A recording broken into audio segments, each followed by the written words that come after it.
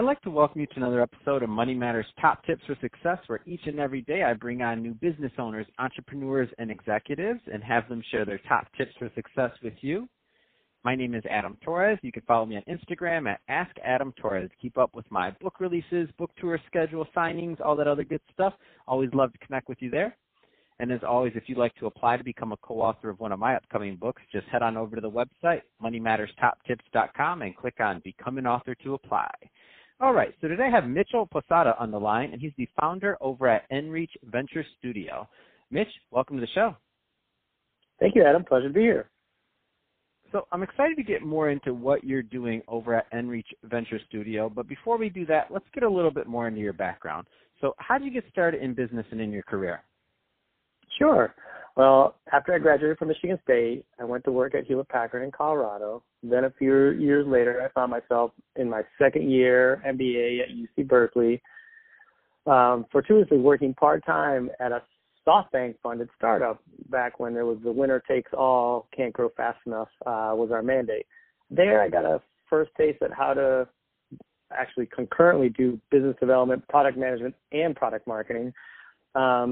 I then proceeded to do a lot more of all those things, mostly working with startups or for them across numerous functions, life stage, business models, and sectors. About a decade in Silicon Valley and then a little over 10 years in Chicago.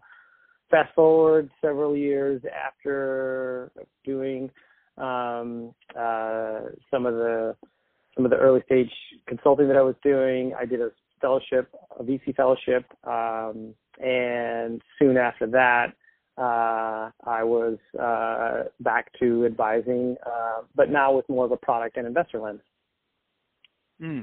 And so, Mitch, what I love about your background, I mean, you've done plenty of different angles of the startup world. So some people are really specialized and they've only done one part of it. So that maybe they've only done the sales, maybe they've only done the product development. You've come to it from many different angles.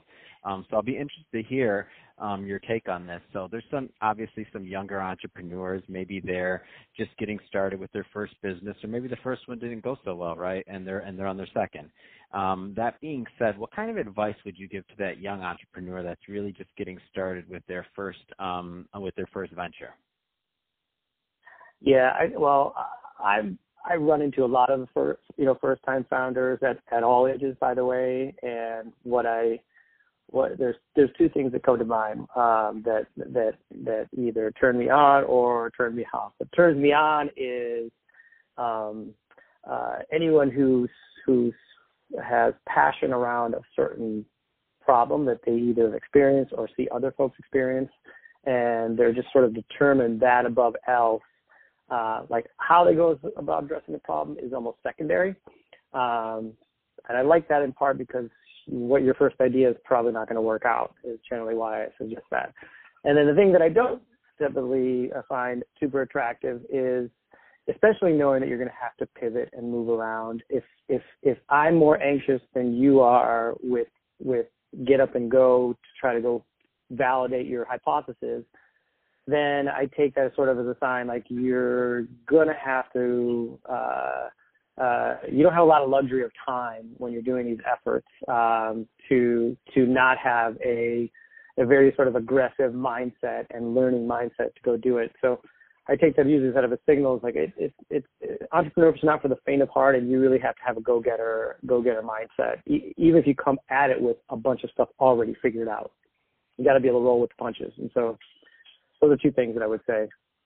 That's awesome, and I like to say it's painful, and you got to be able to take that pain. So that's my way of saying it, Mitch. But I love your take on it.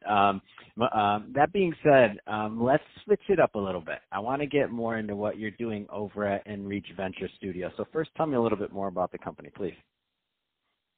Yeah, well, it all started when I was a new advising role at a pre-product company, DigiBuild, which had an audacious goal of bringing trust at scale to an industry that sorely lacked it, the construction industry. And they were doing it by leveraging blockchain, coming in with a better workflow engine. But very quickly I found myself, again, having this clunky experience as an advisor because it was difficult to know how best to align what I could deliver with what was needed to get it done in a manner that also made sense in an advisor relationship. So I took all those patterns from my past and applied it to basically productizing, advising to make it a win-win around investor relations, product success, and sales momentum. Those are typically the three things that I run into from a founder pain point perspective, and then trying to deliver those in small teams in 3, 6, and 9 month increments. So, based on your vantage point, I mean, because you're working with a lot of different companies, is there any kind of trends in your industry, or I should say in your realm of investing, that you care to comment on for the type of founders you work with? Oh, sure. Yeah, I typically work with early stage up to, seed to post Series A, but I'll give you two there because there's a lot of trends happening in the entrepreneur side, raising capital, as well as, how companies are getting the product market fit. So I'll give you one of each. Right now I'm seeing a big differentiator when you're going out fundraising is if you can demonstrate things that what I say equate to sales leverage or a path to customers that is less competitive because you somehow figured out a channel or a method that's being overlooked, and so you can just bypass a lot of competition because you're just thinking about who it is you're targeting or how you're selling to them in a very different way, so you're able to get a lot of traction.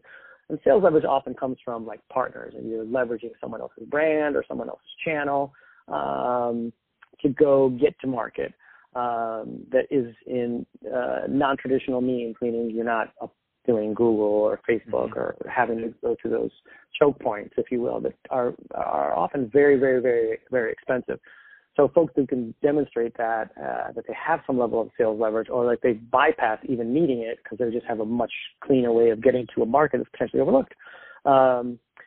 So, and sometimes because you're maybe selling to an unsexier segment or you're doing it in a different way. And so there's a lot of companies that do a good job of that. And then on the investor side, a lot is happening around traditional rounds are now getting, moved,